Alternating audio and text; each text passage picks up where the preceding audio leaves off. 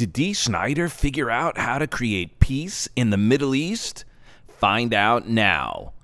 Cue the intro.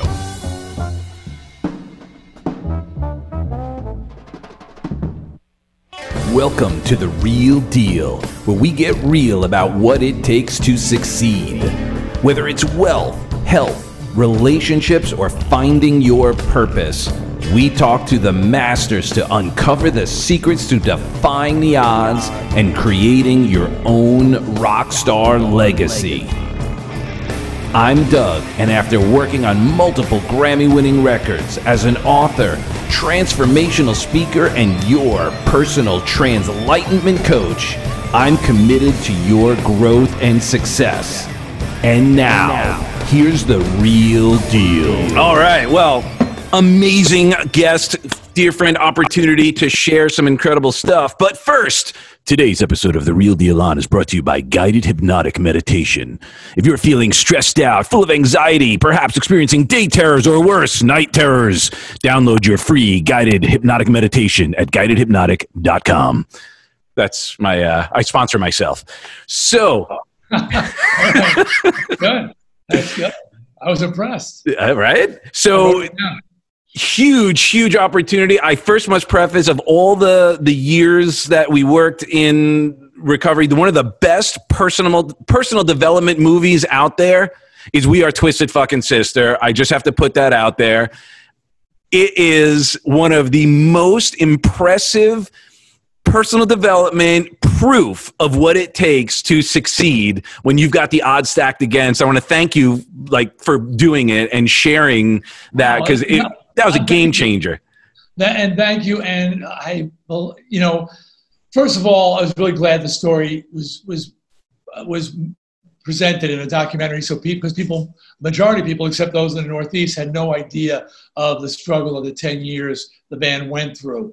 That it pre-existed Motley Crue and Rat and Poison by almost a decade.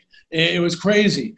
But also that it is motivating, and that's what I hear from people more than anything. I get so much respect from it. People say, look, I'm not a Twisted fan, but I saw your documentary, and I've had so much respect for you guys. And then there's people who said, I am a Twisted fan, but it's just taken me to another level because I didn't know how hard you guys fought for what you got. You earned every single thing you achieved. So I'm really happy that story came out and that people are watching it and seeing it. It's cool. Thank you for that. Dude, I was blown away. And whenever I even if I feel like I've got odds stacked against me, I either think about it or I go watch it again, because I'm like, oh man, I got to own, I'm Doug fucking McGurk. Like that, just that shirt was like, love it. So you have, one of the things, the purpose of this experience, and thank you so much for sharing your most valuable asset, your time here, is overcoming obstacles. And that is proof positive of you've done it, and you continued to do it, because you've continued to have challenges as all humans. The industry has changed. You went from, changing actual kind of avenues, getting into voiceovers, acting, writing movies. How do you keep that energy up? And what is it inside you that keeps the fire burning? This is going to sound very facetious, but it is not. It is fear. Honestly, I had a very, very, and Doug, because we met at at close to the low point of my life. Meeting you was a low point, right? Thank you for being honest. That was even worse. And in my book, "Shut Up and Give Me the Mic," I talk about it. That I fell from grace. The music scene changed. The band broke up. I had no record deal. I spent all the money, and I wasn't drunk. I don't do drugs. I don't drink. I don't blame anybody for the money being spent. I was just a rock star, and my ego wouldn't accept that the whole thing had ended, and I wouldn't change my lifestyle, and I burned through any money I made, and I lost everything. I had a year in the early 90s where on my income tax it said zero income. Wow. I was deeply in debt. and climbing out of that hole. And people say, well, how did you do it? How'd you do it? I say it was 10% inspiration and 90% desperation. I woke up one day, I had been informed, I got the memo, we're not doing what you do anymore musically. That was the grunge memo. It says, we're not singing like you, performing like you, writing like you, or looking like you anymore. Thank you for your service. Like, what? And I had no exit strategy, and I was married, I had 3 kids. So I started scrambling and trying to find other avenues, other ways to make money. And, some of the earliest ones, you met me around job 2. Before that, I'd been answering phones in an office at a desk, and people would walk in and see me. This is 1993, I'd say. 3, yeah. And they'd see me and go, hey, aren't you Dee Snider? And I would lie and say I wasn't, and they would believe I wasn't, because what would Dee Snider be doing sitting in this office answering phones? Yeah, I hear that a lot. It's my doppelganger. Yeah, if only, So I was able to, at that time, to use the fact that people just couldn't possibly accept that this guy that it seemed like only yesterday they saw on MTV was now working in an office. So but slowly I started to get out of there. But now I have this inherent fear, like a shark. If I stop moving, I will die. So it's not haunting. I don't need guidedhypnotics.com, no panic attacks. But it just is in there that I never want to go through that soul crushing, life affirming and this terrifying moment in my life again. So I'm always creating new projects and new things to hopefully generate more money, even though I'm comfortable and I could stop. I can stop, but I just mentally can't stop. Well, right. And so when you had that shift, how did you start getting into like voiceovers and stuff like that? Was that a passion you always had, doing radio, or was that a byproduct of you taking action and looking for things to do? Certainly, this was going to come up sooner or later, because you know that I'm a fan of Tony Robbins, and Tony was a game changer for me. And this was around 91 that I discovered Tony. So I hadn't hit rock bottom yet. We had moved to Florida, sold our house, but I still, wait a minute, no, Desperado was over, Widowmaker, I don't know, I still had this I had some money left. I still felt like I'm going to pull out of this. I'm going to salvage this. And 91 is still, if you're Guns N' Roses was out 91. So grunge hadn't really set the memo out yet. Yeah, so I still was convincing myself that I could fix this. I could fix this, But in the process of trying to fix it, I stumbled on Tony's tapes. Back then it was tapes and book. Mm-hmm. And I was at like an 80% level as far as performance, feeling like, it was just about 20% what just didn't feel right. And he filled in that 20%.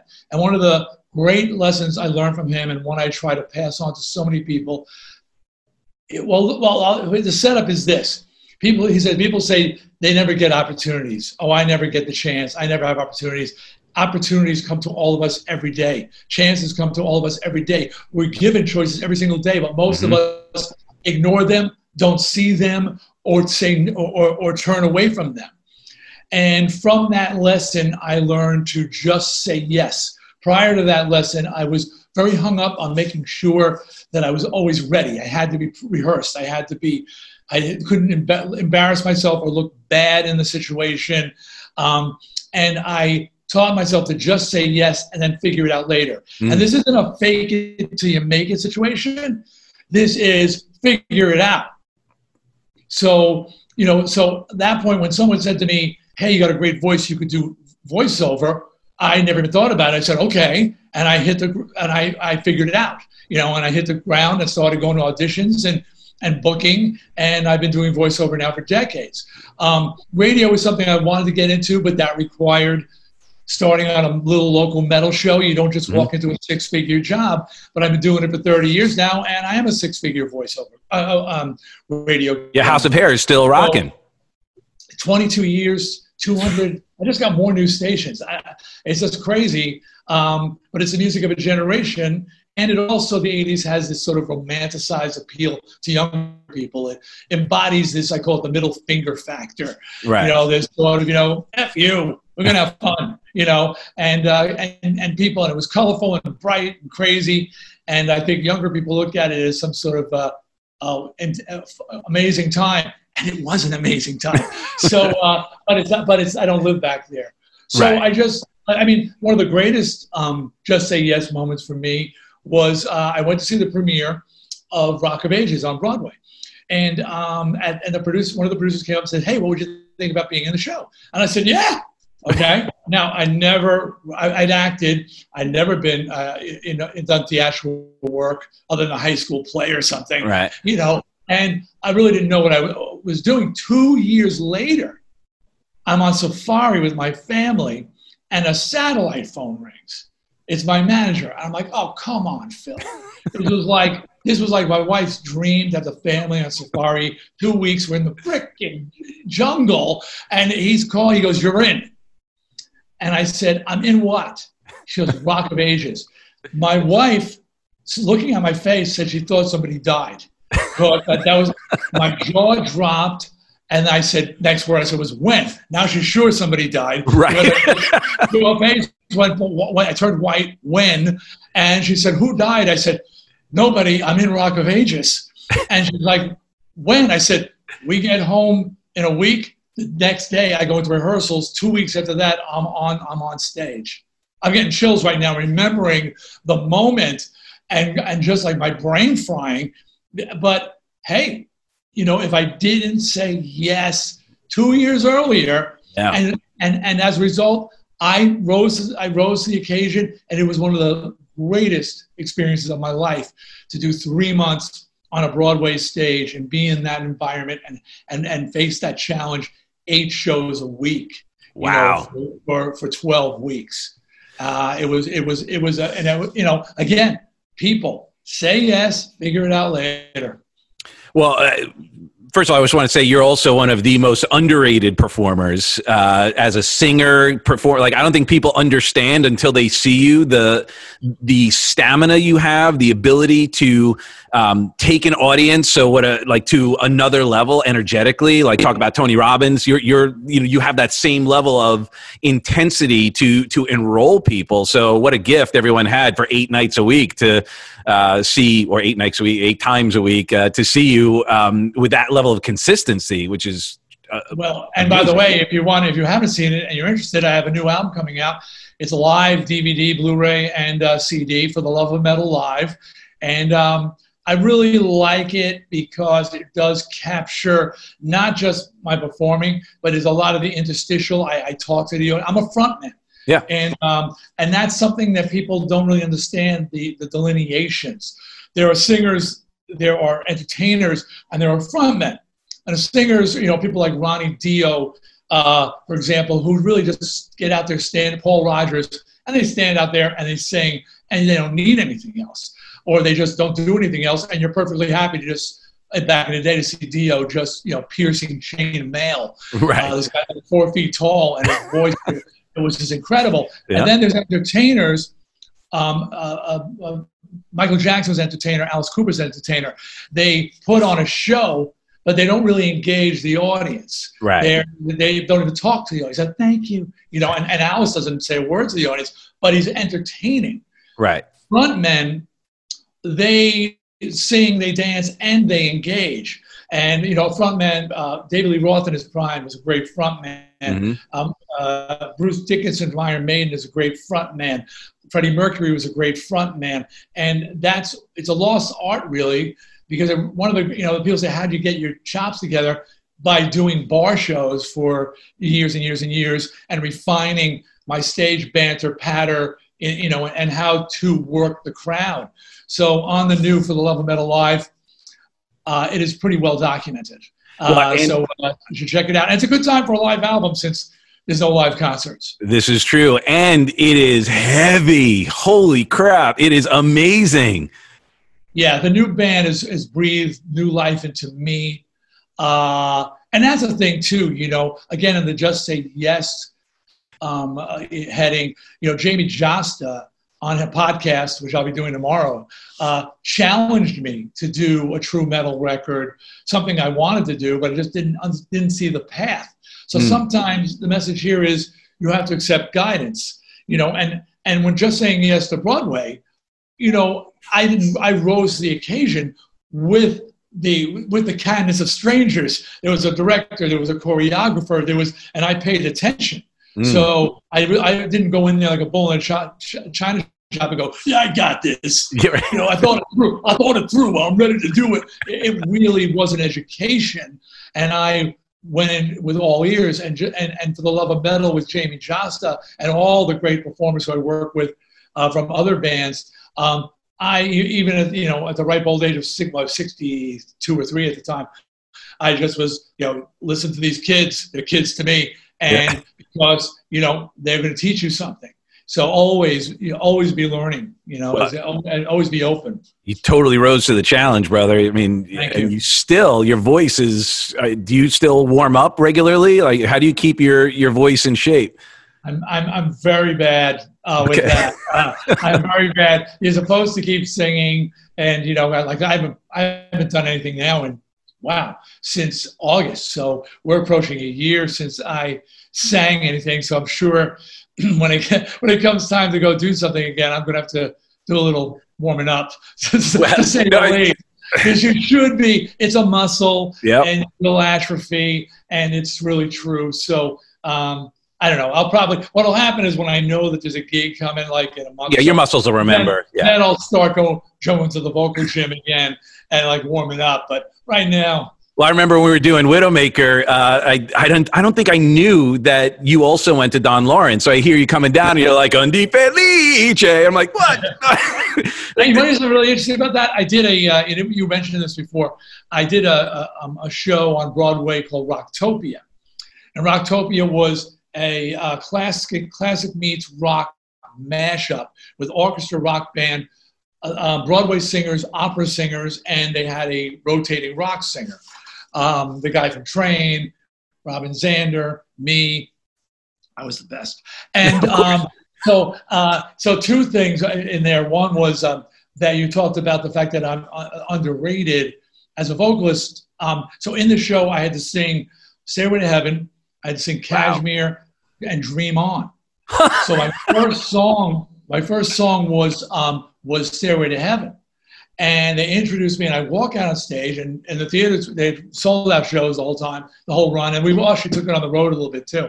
And I step up to the mic, and I start singing, there's a lady who's sure, and all this, like Plant, fine, soft voice. You could hear the audience gasp, audibly gasp, and because they thought I was going to go, there's a lady who's like they thought I was going to come out like Jerry Lewis or something, And after the show, every show, people, I didn't know you could sing. And I'm like, what do you think I've been doing? Well, yeah, but that was, you. This is, they didn't know. And so there was, and then I got to this because, so during my warm-ups, the opera singers would hear me warming up, and all the Don Lawrence uses a lot of Italian. Yep. And they came in, they said, you could sing opera. And I said, I don't know, I can sing opera. They said, we hear you through the walls. You should be singing the opera. So they wound up changing the show, and it was a great moment where we had this mashup of Kashmir and Cante Patiro, and the opera singers are singing Cante Patiro, and then I cut in with Kashmir, and we go back and forth to like a battle, and all of a sudden I cut in, and everybody would expect me to start singing Kashmir, and I started singing Cante Patiro in full operatic voice. Dude, every show, the entire audience, again, on their feet, I'm getting chills because they would jump to their feet, going, what the... I don't know if you curse on this show. Go for it. Well, what the F is, because Dee Snider is now singing opera with opera singers, and we finished with at the end. place would go nuts. Again, though, the expectations are so low, I can't help anything is better than what they thought. But I really, people, it's one of my biggest frustrations about Twisted Sister, and this is just, this is about life is like this, and this applies to everything, is people want to define you by something, and they assume that if you choose something that's considered, I don't want to say lowbrow, but simpler or easier or different, that's what you're doing. You're pedaling as fast as you can. Right. Dee Snider sings, with that voice because that's all he can do. No, it's what I chose to do. And, Eddie Ojeda is an amazing guitar player. JJ is an accomplished blues guitar player. AJ Pirro was in a swing at 10, God may rest in peace, toured the world. Little Anthony Pirro in a swing band.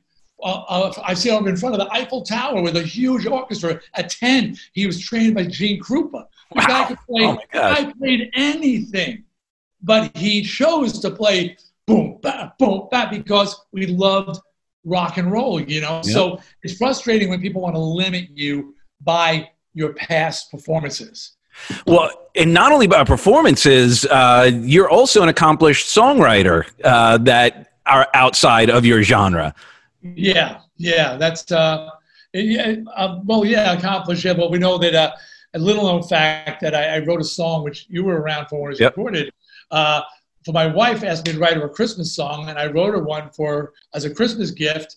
And years later, Celine Dion recorded it on her These Are Special Times albums, which I don't know if you know is the biggest selling holiday record of all time. 14 million copies. So it's called The Magic of Christmas. And so that was unexpected as well. And right now, I've got a kids animated TV show in development, and that I'm writing the music for that. And I just took a straight ahead AC/DC approach to the music, but changing the melodies, but changing the words to work for kids. So little kids. So again, people are often surprised when they discover the different things that I do. Well, I can't thank you enough for continuing to doing it, because I think by doing so, you're proving what's possible. Because so many times I think especially now, I'm sure you're seeing how everyone is being boxed into things, and a lot of preconceived notions are being made because of these boxes. And the fact that you continue to break through those boxes and reinvent yourself and proving what's possible is tremendous and necessary. Thank you. Thanks for appreciating that. And also is a time where people are finding the same thing that I ran into in the 90s, is they're not doing what you're doing anymore. We're in a really dark time where the jobs situations are changing, and your jobs you're losing those jobs, and you're going to find out that some people, when we come out of this thing, are going to adjust their system. They go, you know what, we did some things because of the COVID thing, but that kind of worked.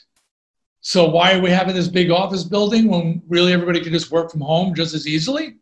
For example, and we did so, hey, we were able to get the job done with less employees, so let's do that. So people are in a position where they need to start looking around and say, what else can I do? What else am I capable of? And beyond dealing with a box that the outside's putting you in, we often put ourselves in one.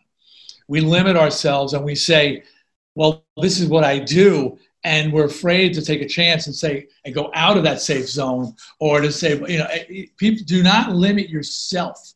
People, you're really capable. Everybody is capable of a lot more than they realize. And usually, like our brains, we use X percentage of our brains. I think we, as a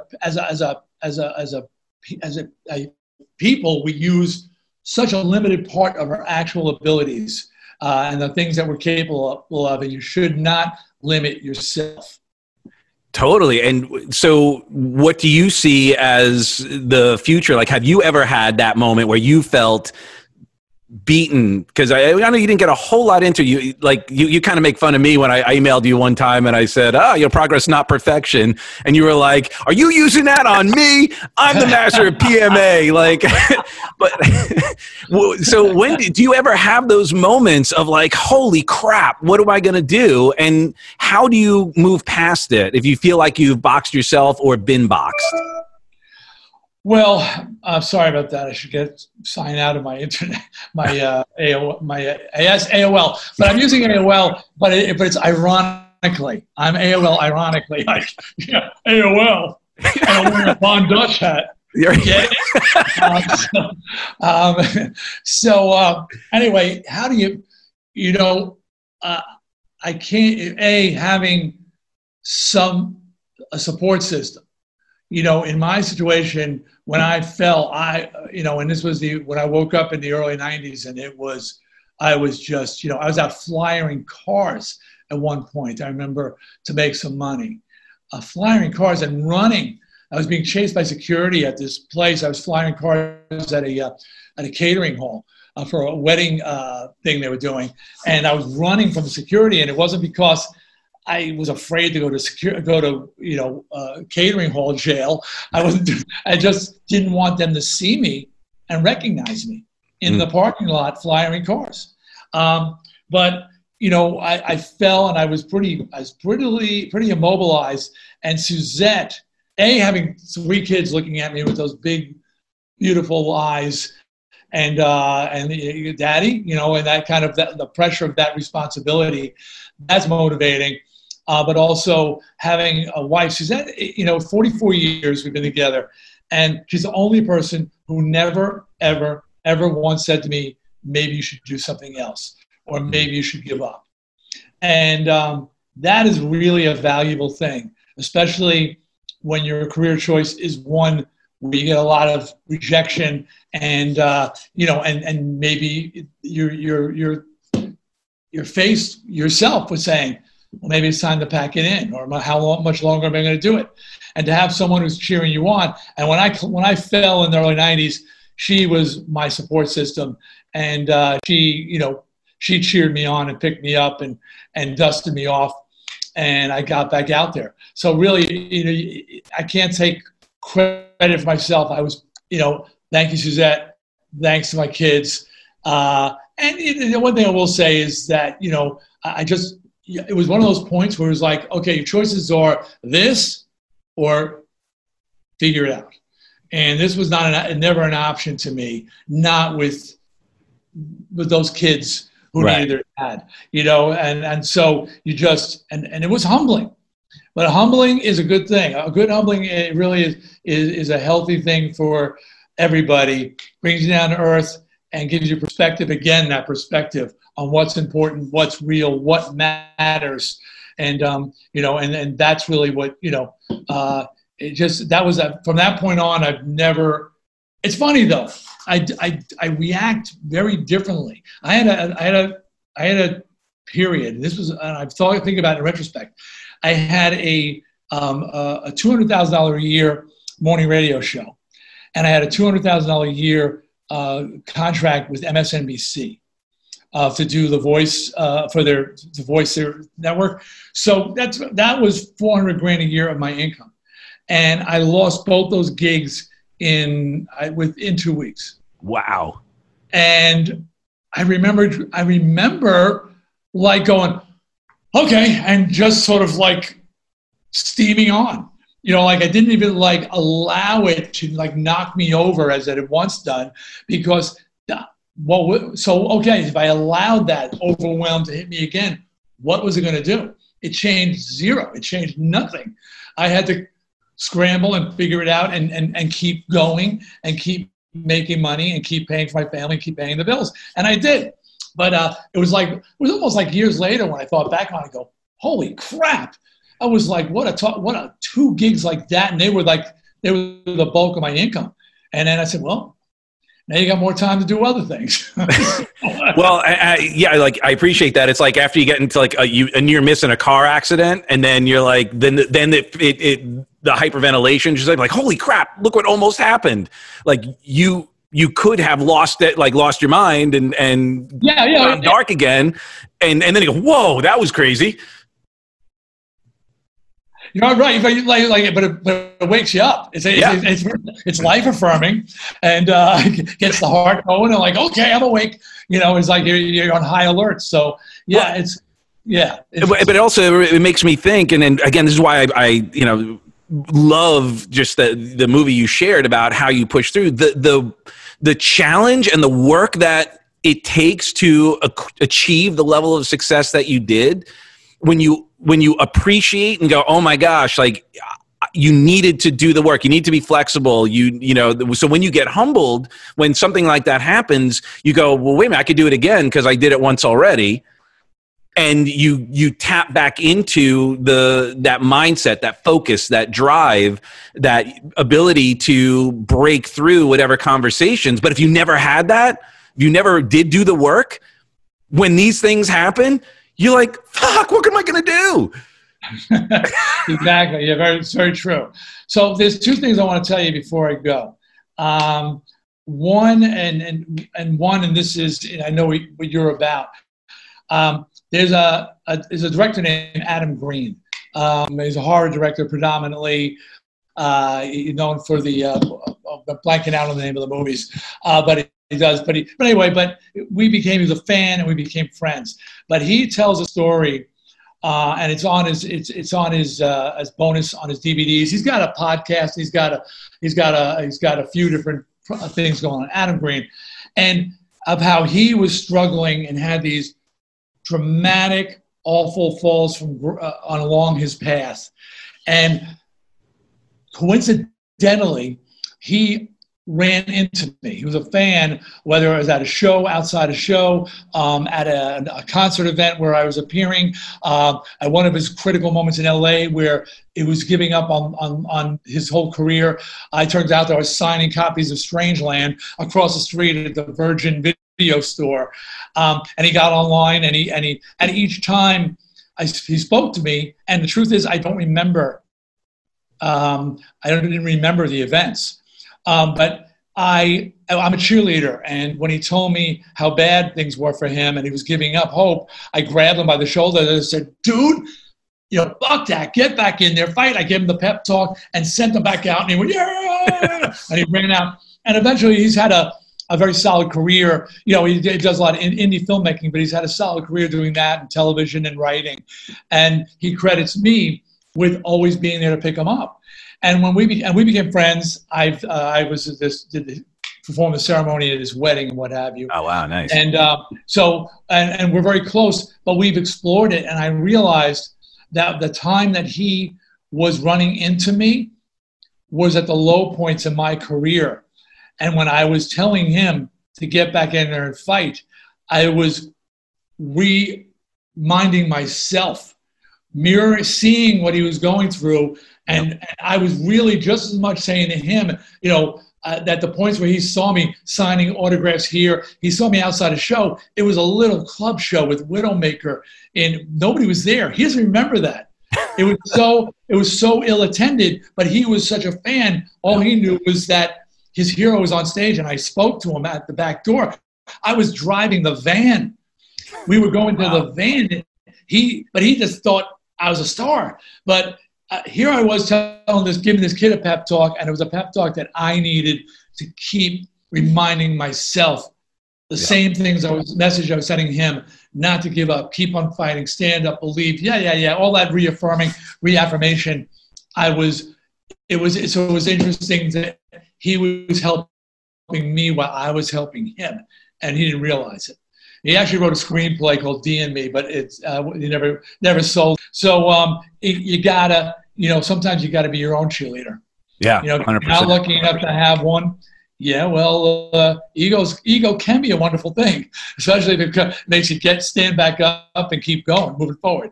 The last I want to tell you guys is, something that I feel is really important. Suzanne and I, we built a house on the beach in the Caribbean in Belize. And it's, of course, there's an economic element, but there's a lot of ways to skin a cat. And the thing I want to say to people is many people, a lot of people talk about the one day. One day we're gonna. One day I'm gonna.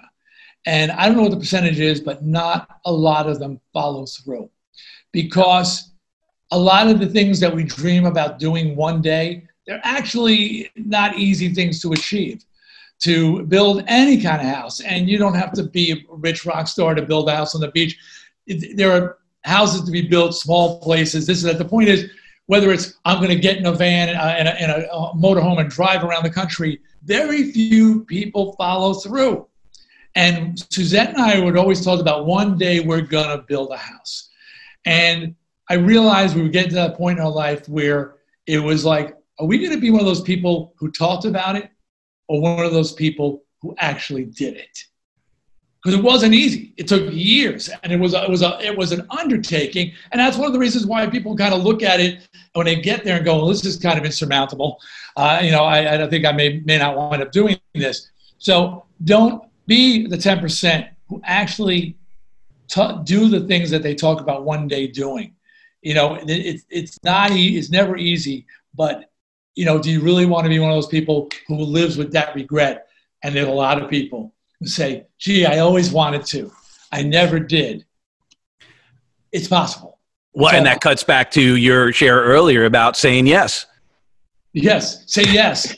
You say yes. And again, doing, now I sit there and now the day goes by and I walk out and look at this ocean and I go, we did it. We're here. I can't believe and it's been years, 5 years now. And every day I just look out there and go, holy crap.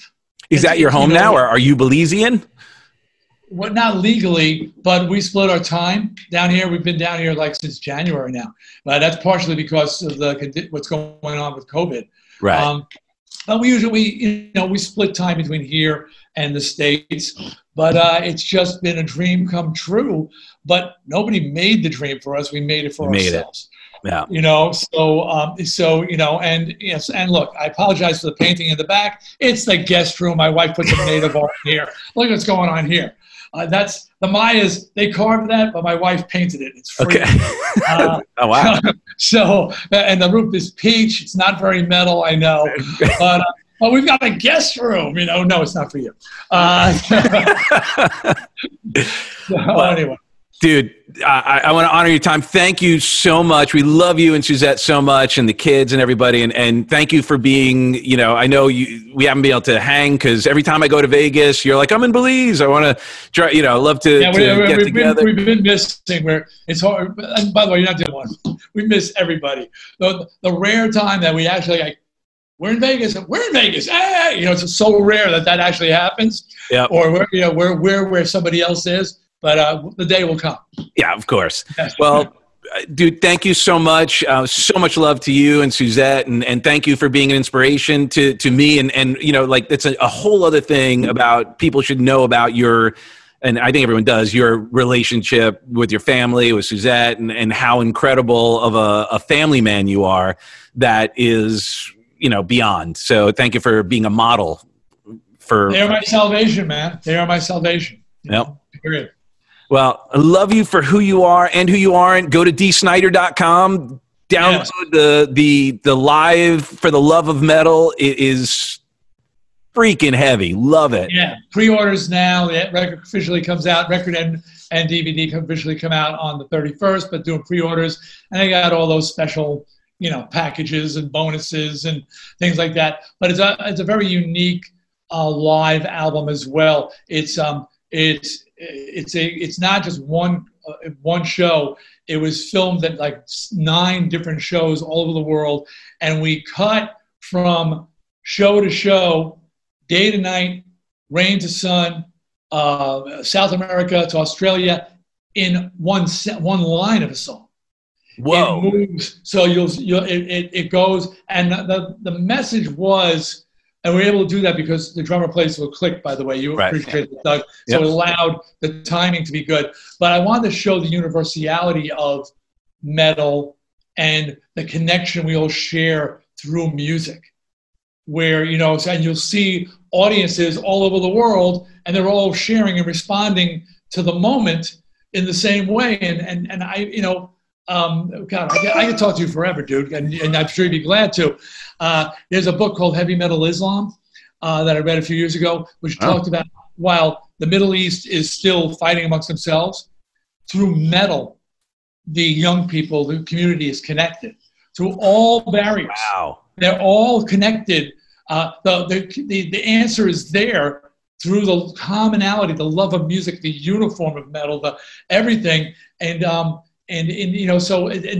was that's a very interesting book. I was very proud when they went to talk to one guy. I think he was in Syria, a guitar player, and his screensaver was a picture of me. There you go. When they asked him about it, he said, "We all owe Dee Snider for his fight against censorship," and it didn't even hit me that we talk about censorship in a very mild way. They're dealing with censorship on a whole other freaking level.